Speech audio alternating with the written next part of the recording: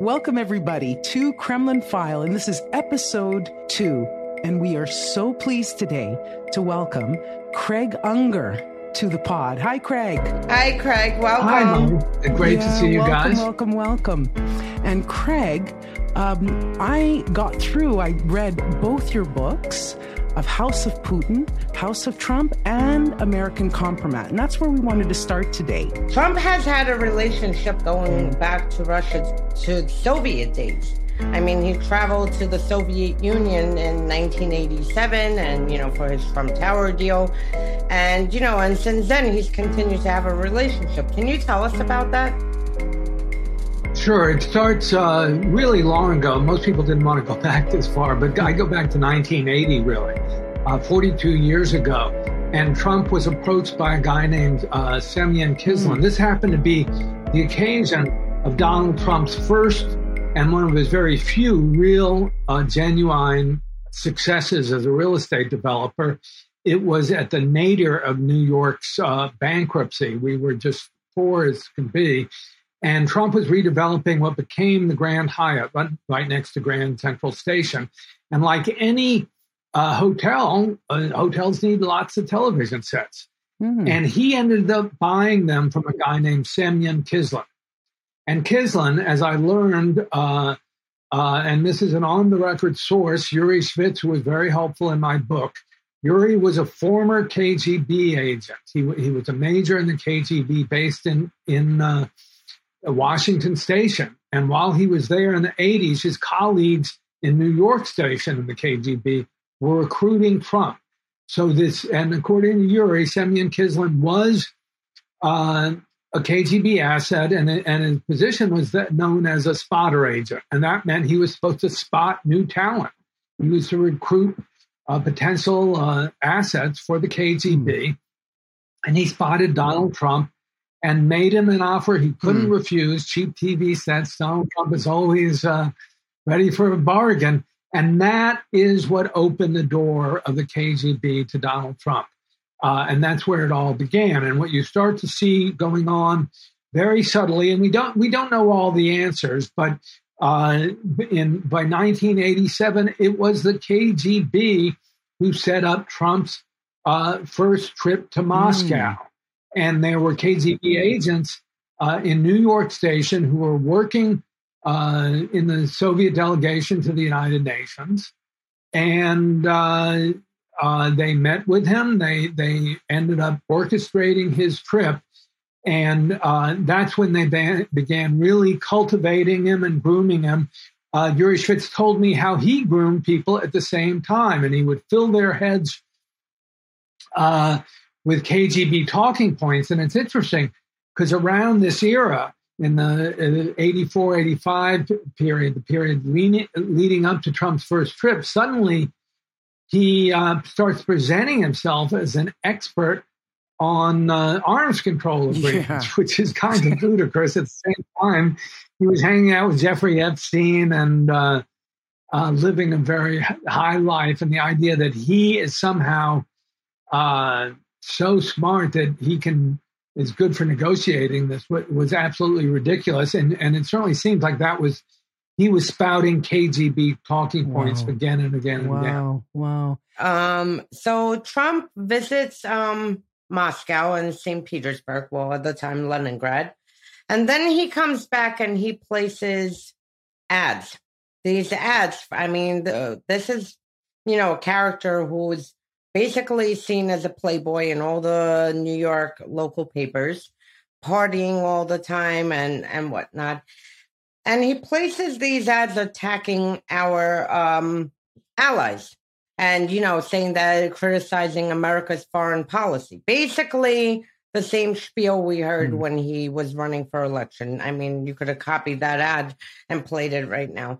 What is the significance of that ad? And then a step further, a lot of people don't realize that after he came back, he decides that he's going to run for president. And sure enough, Roger Stone, who's now should be worrying about his, relationship with the Oath Keepers, is the one who helps him, begin somewhat of this campaign. Can you tell us about that, the ads and the president thing?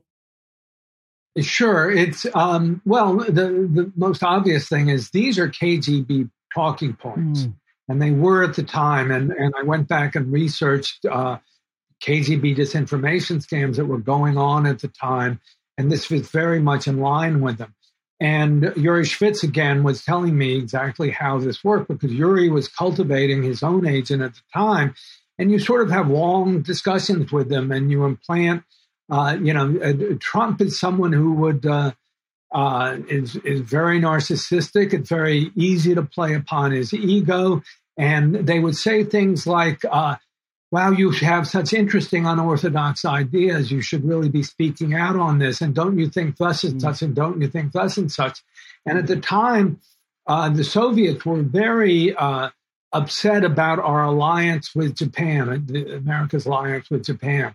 And they were upset about it because they were fighting with Japan over disputed territorial islands between Japan and the Soviet Union.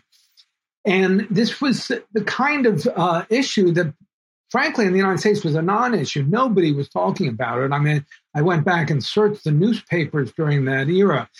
Also, at the time, as you mentioned, Trump was running around with Jeffrey Epstein. I mean, he was Mr. Playboy. He had no intrinsic interest in this. And yet suddenly he takes out, he does attempt a run for president. That is, he goes to New Hampshire, where the New Hampshire primary is the first step, where it's traditional to dip your toe in the waters and have breakfast at this diner in New Hampshire as all the Republican candidates. And he did that. And then he took out a full-page ad in the New York Times, Washington Post, and the Boston Globe. And it had all these talking points, including the stuff about Japan.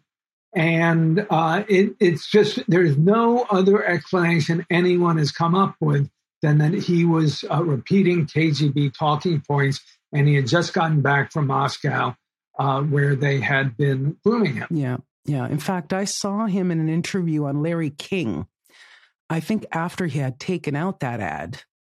And in fact, it was sort of like listening to what he was saying. It sounded so, these were the Russian talking points, basically. That's what it sounded like from the beginning to the end of the interview. It was absolutely incredible.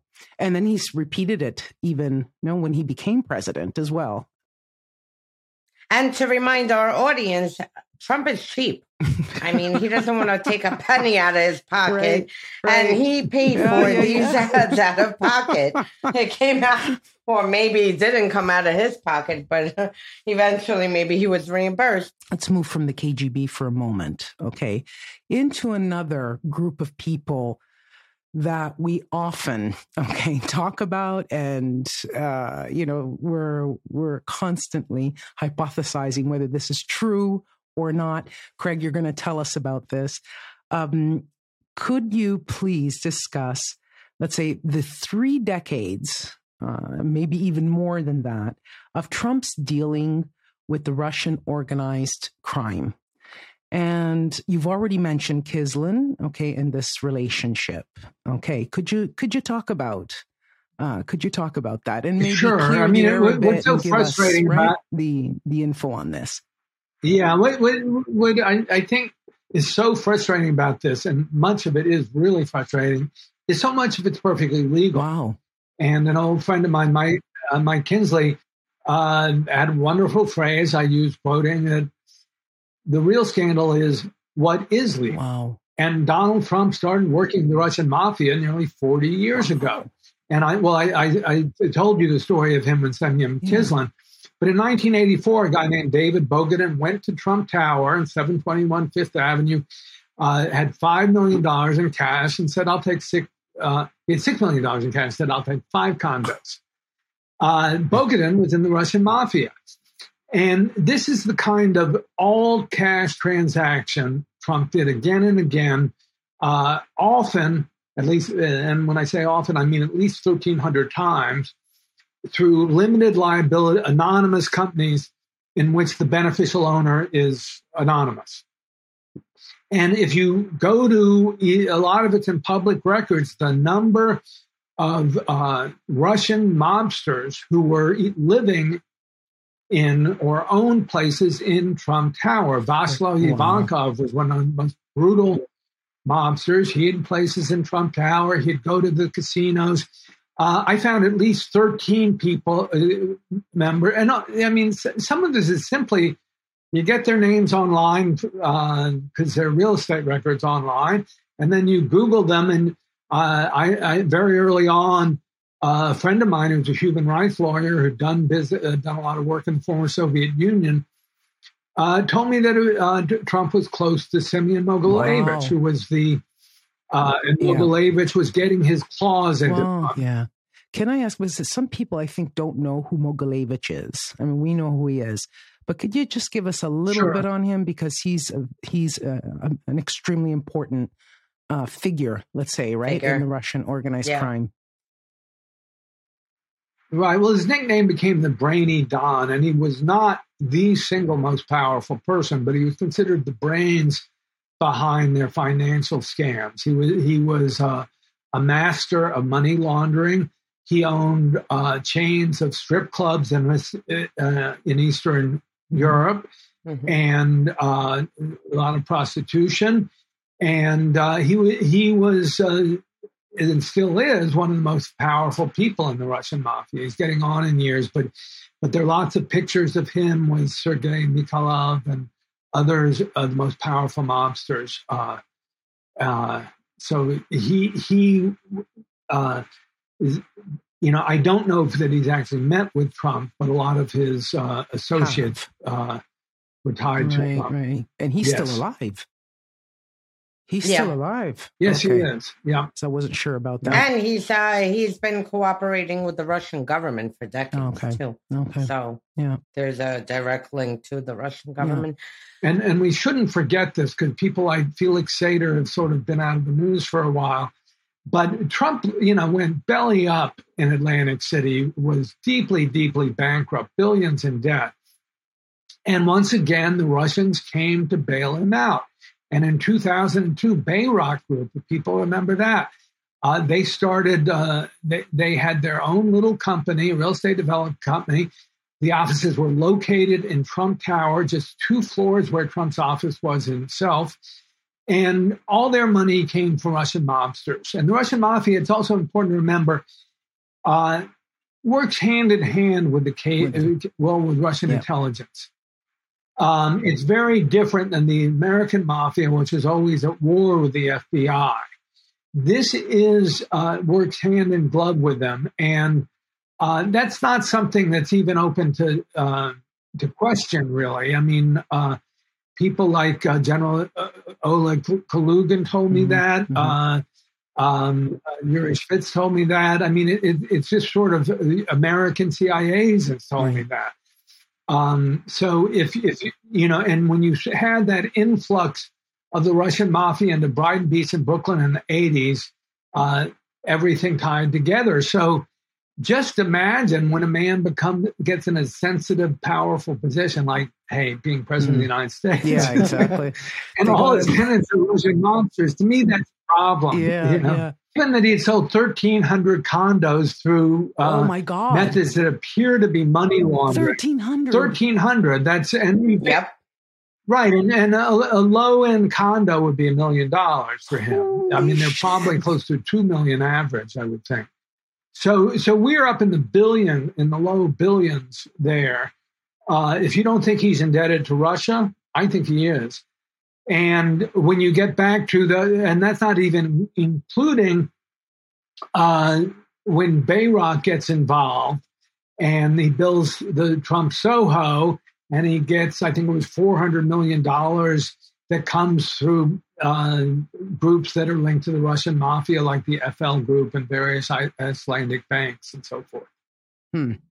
Yeah, at one point, he had 3 operations running out of Trump Tower. He had the Bayrock operation.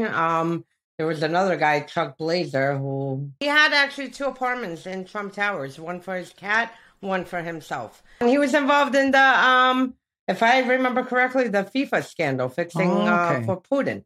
And then you had Taiwan chick who had a gambling and money laundering ring being run out of Trump Towers, all at the same years. Well, that's one of the things that is so frustrating is that real estate regulations are so lax that it's virtually impossible to prove guilt on Trump's part. That is, you have to prove that he knew the money was coming from illicit sources, and get inside his mind is a very, very thankless task. Wow. It might be very dirty. They should just change the law then at that point. But I would argue that 1,300 times constitutes a pattern, which suggests knowledge. It's not, if it was 3 or 4 times, could have made a mistake. That could be an accident. I mean, Kazakhstan was Kazakhstan was recently in the news, and I mean, you had the Kazakh family laundering money through Trump Soho. Oh man, so everybody in the mother. That money came from so are we, right? Everywhere. Olga? So are we. Okay. Yeah. Craig, I had another question. So, when Trump ran for president, we all watched Paul Manafort step on stage, and he was announced to be his new campaign manager. I mean, I remember reading the most ridiculous article from a mainstream outlet, either New York Times or probably New York Times, that basically said that, Paul Manafort flew from Trump Tower, where he lives a few floors under Trump, to Florida, to California to speak with Tom Barrack in order to get that position as campaign manager because, it was hard, I guess, to knock on Trump's door.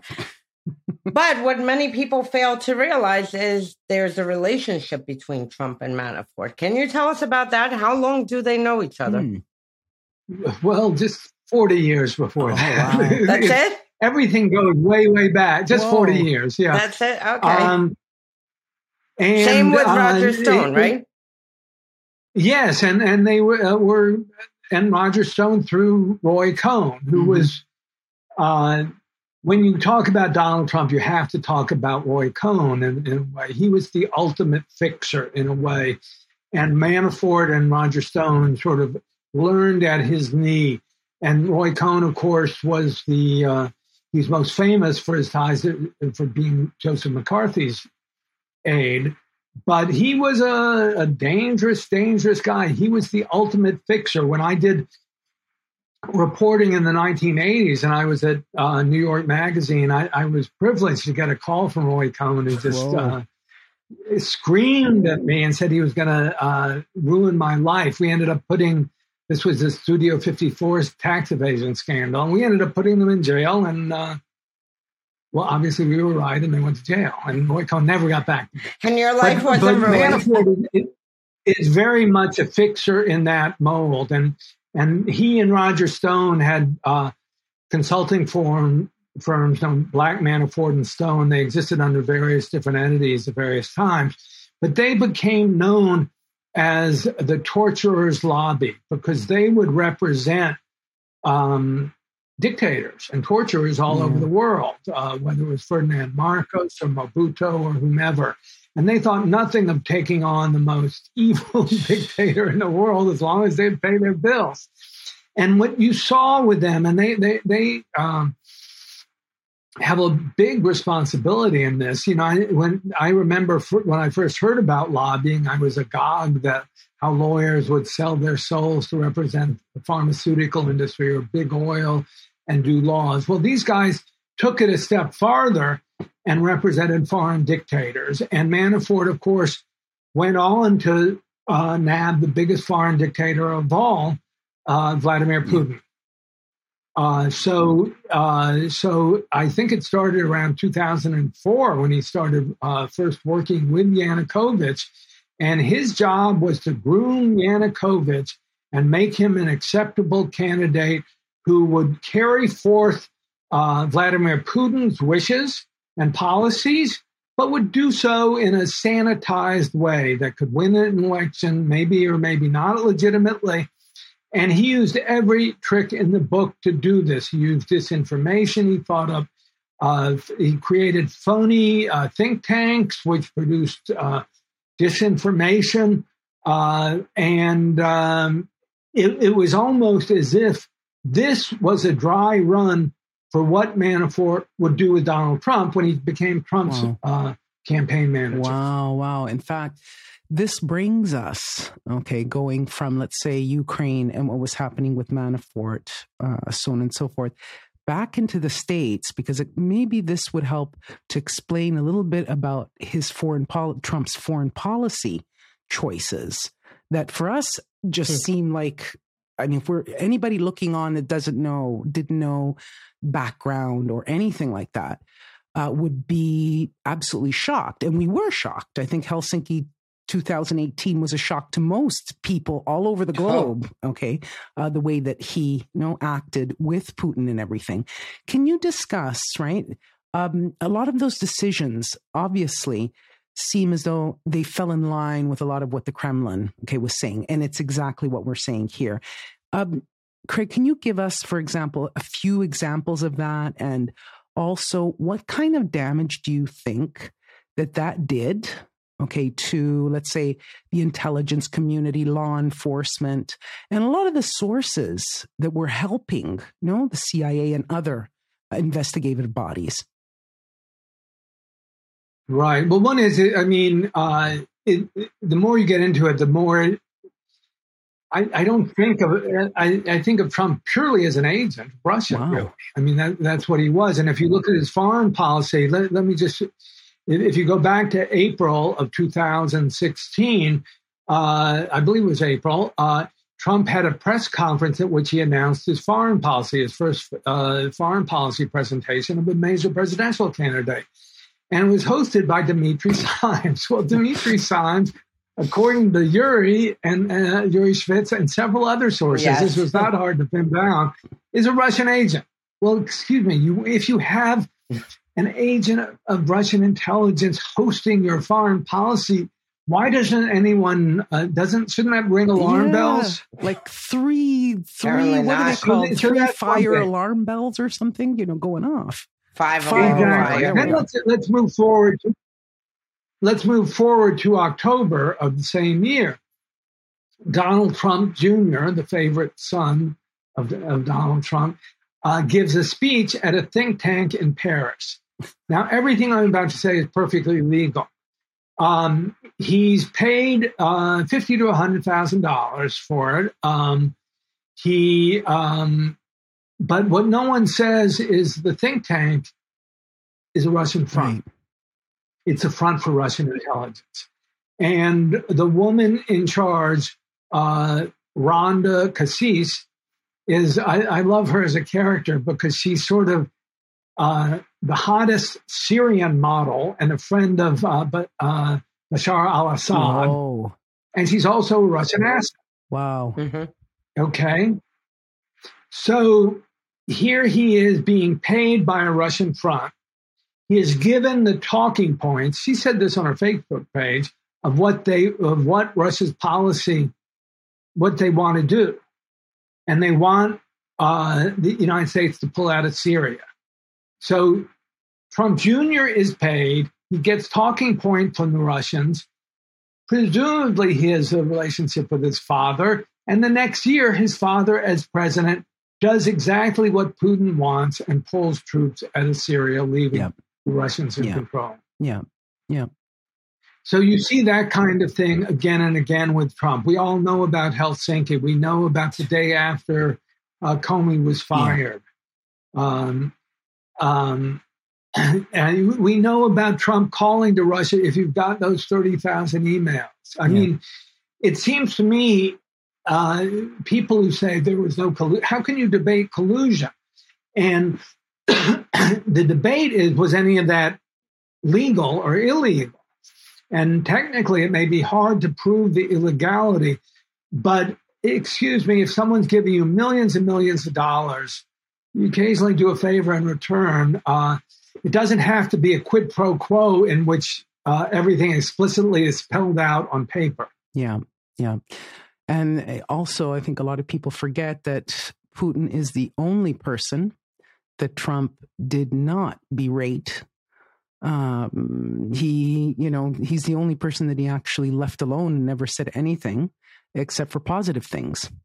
So that's it's something No, and I mean, even during Helsinki, I mean, he stood there, he looked like with a KGB agent, like defending Russian intelligence and attacking U.S. intelligence and law enforcement. Yeah. I mean, the whole display was just today, for example, you guys may know more about this than I, but we saw the Guardian report saying that Russians are planning a false flag operation. That appears to have come from, that would never have come out if Trump was still president.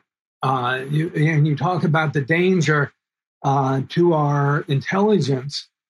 Trump was doing enormous danger. He was completely defanging us and leaving us completely undefended. Yeah, and isolating the United States from the rest of the world, breaking the transatlantic relationship. I mean, that we're still feeling that today, frankly. Yeah, they still don't. They don't trust 100%. No. It did quite a lot of damage. Because of what's happening internally in the United States.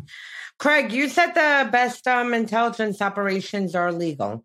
Mueller apparently spent 2 years looking, came out with a report. The Senate Intelligence came out with a report, which actually was more detailed than Mueller. The end, more bold. They actually pretty much called Manafort a Russian agent. But with Mueller, he said he found no conspiracy, no collusion, nothing. And allegedly, there was supposed to be a counterintelligence operation. Can you tell us the difference between counterintelligence operations and criminal operations? And do we actually see the end result of prosecutions in a counterintelligence operation?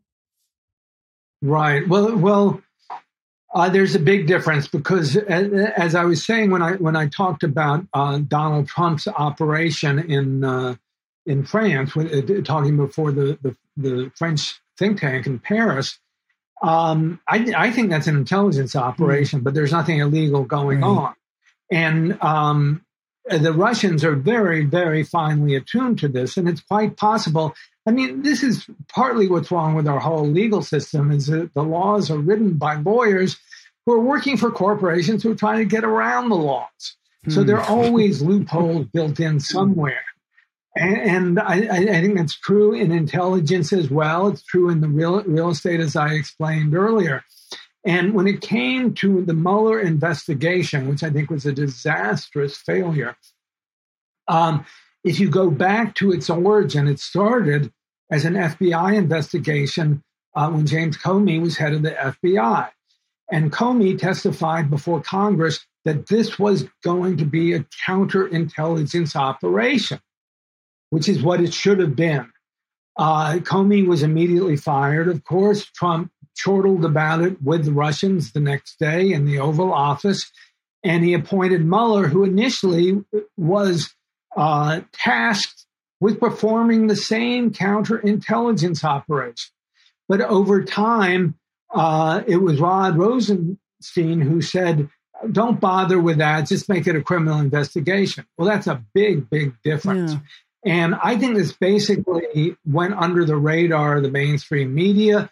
Americans didn't understand the difference at all. But if you want it, when we talk about impeachment and high crimes and misdemeanors, it's not just explicit violations of the law we're after. We're after whether or not our president or any other public official, for that matter, has been compromised. And I would just say, to me, it stands on its face that if Russia gives you a few $100 million, you're compromised. Yeah.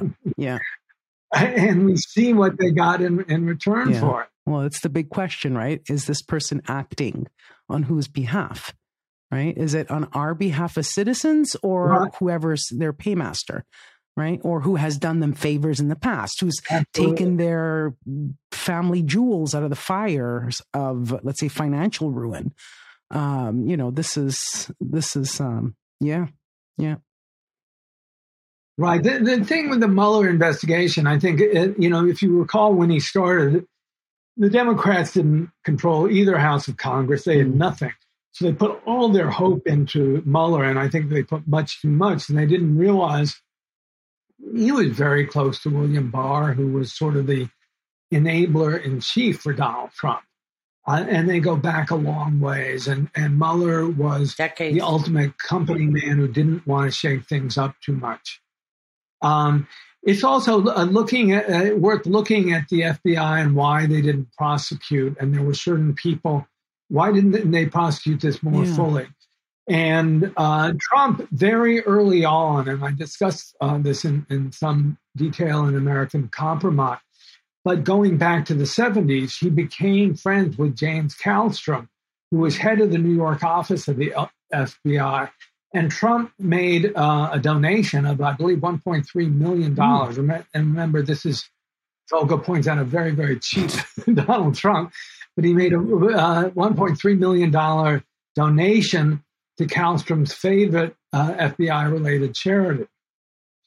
And so you think he examined what was going on at 721 Fifth Avenue in great detail? I don't think so. So Trump made clear he was going to have friends in the FBI in high places. And to add to that, we spoke about Kislin before. Kislin was appointed to the New York's Business Council by Giuliani. And at the same time, he was under FBI investigation for his dealings with the Russian organized crime, specifically who Craig mentioned, Yaponchik or Ivankov, and another one who was a contract killer. Supposedly, he sponsored a visa for him. But he bought his way into Giuliani's life. And this was, starting from the 80s into the 90s. And then we saw him make an appearance again, 2 years ago or last year, running around Ukraine, looking for all the Hunter Biden crap. Wow. That was a Russian intelligence operation. Yeah. So in 2016, when Trump ran, they had all this information. I mean, they knew a lot about him already, and they didn't do anything. So. That's they couldn't stop something like either put up the guardrails, absolutely. I mean, call the cops, like like when he was coming down the escalator, just trip him, do something. Right. It's not just that. It's just, no one has questioned the stuff that I've printed. If they had, I'd be in court right now because they would sue my ass off. Right? But the New York Times won't pick up anything like this. And I would just think that the mere fact of laundering money, so much money, isn't that the Times doesn't think that's worth reporting. Wow. All these contacts with the Russians, the Semyon Kislin ties and so forth, but none of that, most of that has been left outside of the mainstream press. And it's very depressing. And Craig, are you working on something new? Can you give us a bit of a sneak peek with what's happening? Well, it's new and old, but it goes into exactly what we've been talking about. And I think I'm going to go back to 1980, but I want to sort of fill in all the gaps and show that, in a way, this has been happening all along. And in 1980, we had a situation where we had people in the Republican Party who were not in the government, who were making illegal deals with a hostile foreign power, who were trading arms with them, who were creating their own illegal foreign policy when they were not part of government, and that they were doing it to interfere with the presidential election and to sway the electorate for the Republicans, and they succeeded. And that was the start of the modern conservative movement. Okay, so you're getting into that. So it was also like a parallel. It was a parallel foreign policy that was working at the same time. Can we say that? Yes. Okay. Craig, my last question to you is, why do you think, what has prevented American media from reporting in detail on these things and actually addressing, what happened and how we got here?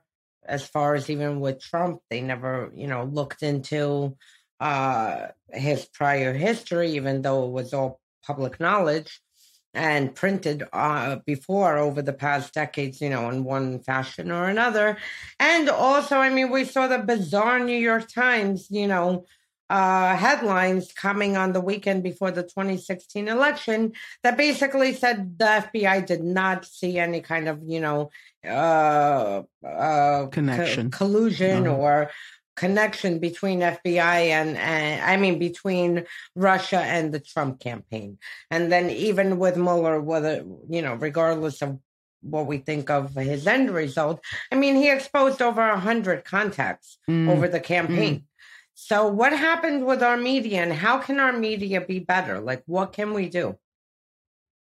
Well, there are a lot of things that affect the questions you're asking. One is the media, and the Times sort of leads the way. It's impossible not to talk about the Times when you talk about this. But they generally want to have a good relationship with the powers that be in both parties, particularly the Republicans, because they're always covering their ass because they're being called the liberal media. So I think they bend over backwards to be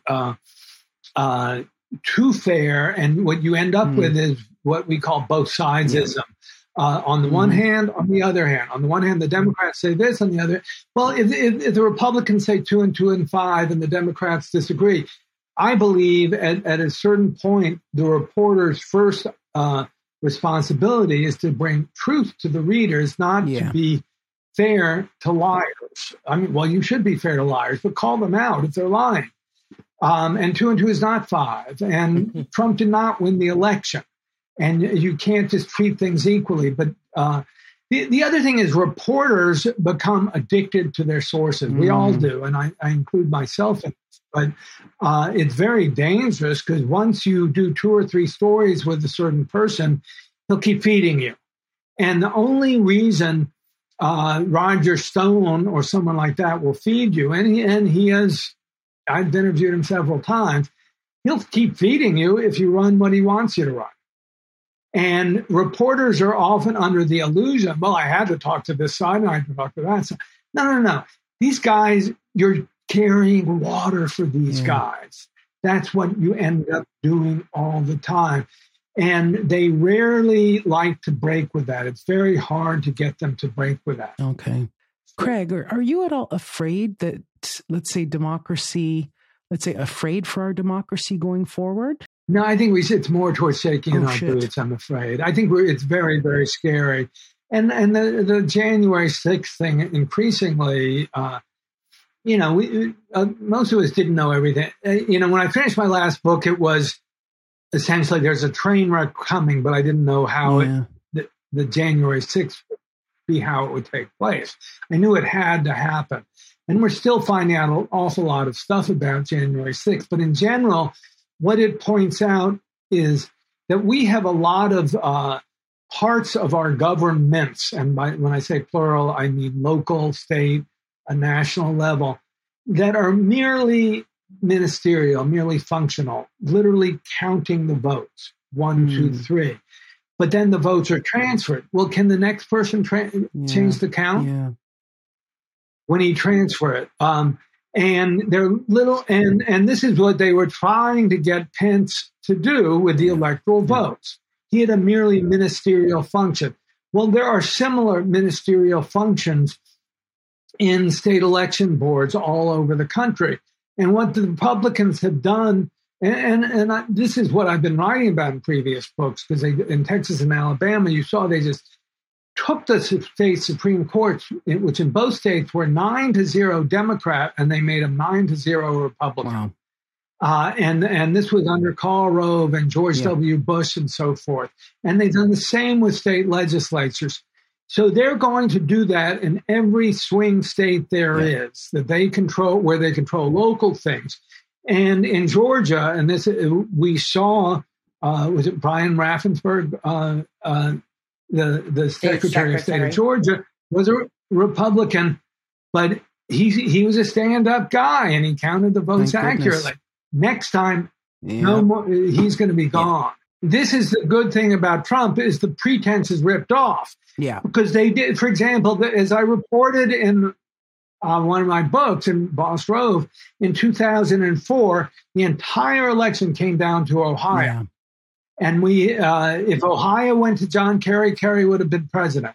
Instead, it went for Bush. But what we had going on there was a corrupt Republican Secretary of State who made sure that black districts wouldn't have enough voting booths. Meanwhile, at a white evangelical college, there'd be hundreds of voting booths.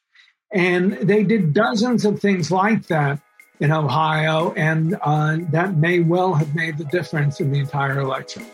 Can we thank you with all our heart here, okay, that you came along and talked to us? Thanks for having me. I enjoyed it. Hey, everybody, if you enjoyed this podcast, don't forget to subscribe and please visit our website, KremlinFile.com. This is a Bunker Crew Media production, hosted by Olga Lautman and me, Monica Marra, with executive producers Marley Clements, Jack Bryan, Grant DeSimone, Ben, Brett, and Jordy Mycelis of Midas Media, with associate producers Ruby Franco and Sarah Metz. Theme music by Oreste Camargo. Sound editing and mixing by Joy Ellett. Subscribe to Kremlin File wherever you listen to podcasts.